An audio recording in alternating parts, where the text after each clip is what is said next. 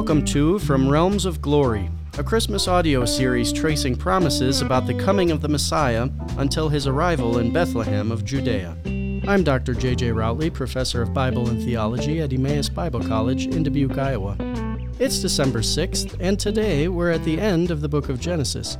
For the past several days, we've been looking at the life of Abraham and the messianic promises that God made to the patriarch throughout his life that foretold of the covenant through which God would raise up the nation of Israel and its kings, culminating in the greatest of these kings. This seed of Abraham would be the one through whom all the nations of the earth would one day be blessed. Well, Abraham lived a long time and was greatly blessed by God in his life, but ultimately he felt the finality of sin's effect on creation. He died. And his son Isaac lived and died, and his son Jacob, Abraham's grandchild, lived after him. At first, Jacob was not the model of a God-fearing righteous man. He swindled his brother Esau out of his birthright in exchange for some stew. He deceived his father into thinking he was his brother Esau, and so received the blessing that was meant for the firstborn. His actions led him to flee from the land of Canaan for a long time, but the Lord was with him and blessed him even in a foreign land and made him return eventually to the land of Canaan, far wealthier than he had been before. Now Jacob himself had many sons through his multiple wives and concubines, 12 sons to be precise. His son Joseph was the oldest child of Rachel, his beloved wife, and so became a beloved child. Jacob gave his son a special cloak, and God gave Joseph special dreams and eventually a prominent position in the land of Egypt after much hardship and many trials. Joseph became second only to Pharaoh himself in all of Egypt. Near the end of Jacob's life, God allowed the patriarch to discover that his son Joseph, whom he had long believed to have been killed by a wild animal, was actually alive and living, more like reigning, in Egypt. To preserve his family from the famine that was going on in Canaan, God moved Jacob and all his household into Egypt to enjoy prosperity under Joseph's leadership. At the end of his life, on his deathbed, Jacob prophesied about his children and their future, and the futures of their descendants after them. He began with the eldest, Reuben, and worked his way down the list of his children. Now, Reuben, Simeon, and Levi received bleak prospects for their futures and the futures of their tribes because of their violence and the sin that was done during their lives. Those who are after Judah, whom we will not discuss today, receive various prophecies about their future, but we really want to focus in on Judah specifically. When Jacob gets to Judah, once again, a window is opened through which we get another glimpse of the coming of the serpent-crushing seed of Eve, of the nation-blessing, global-impacting seed of Abraham. Where other sons of Jacob are given only a few words, Judah is given 5 sentences. Jacob says, "Judah, your brothers shall praise you. Your hand shall be on the neck of your enemies. Your father's sons shall bow down before you. Judah is a lion's cub. From the prey, my son, you have gone up. He stooped down, he crouched as a lion, and as a lioness, who dares rouse him?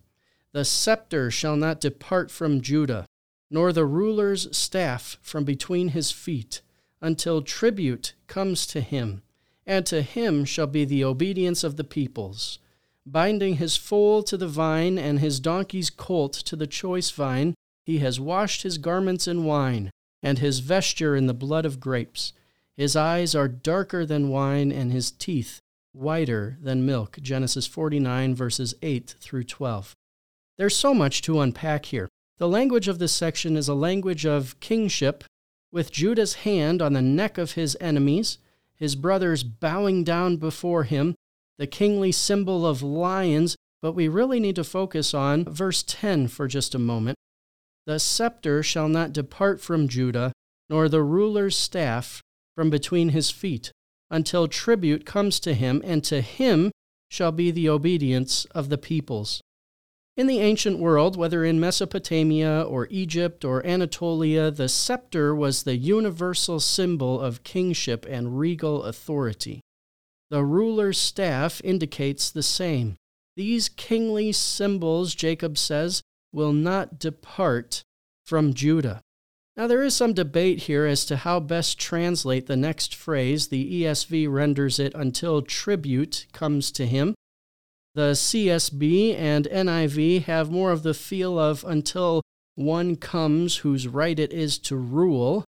The King James Version and the New American Standard have until Shiloh comes. Well, however it is rendered, the phrase points to the kingship not only belonging to the tribe of Judah, but to an ultimate king who would come from Judah, one whose right it is to rule, one who would receive tribute from the nations, one who would usher in perfect peace. And the obedience of the peoples, the nations, would be his. The Christmas story, then, is the story of the coming King of Israel, anticipated as early as the book of Genesis, who would not only be a child of Eve, that is, a human being, and a child of Abraham, that is, an Israelite, but here we are even given the specific tribe of Israel that he would emerge from, the regal tribe of Judah. Before we conclude for today, it is worth noting that we have spent the majority of this first week of Christmas looking exclusively in the first book of the Bible, the book of Genesis, for predictions about the coming of Christ. The Old Testament, far from being outdated and insignificant for the life of the church and the believer in Christ today, is foundational for an accurate understanding of the character and work of the coming Messiah. The birth of Jesus in Bethlehem was simply God's fulfilling of the ancient promises that he made to Israel's earliest ancestors. The prophecy that Jacob made concerning Judah was merely an amplification, a more precise rendering of the promise that God had already made to Abraham 2 generations earlier. Thank you for joining us for this episode of From Realms of Glory, a Christmas podcast. For more information about Emmaus Bible College, please visit emmaus.edu. Join us tomorrow as we examine a messianic prophecy that comes from a Canaanite seer.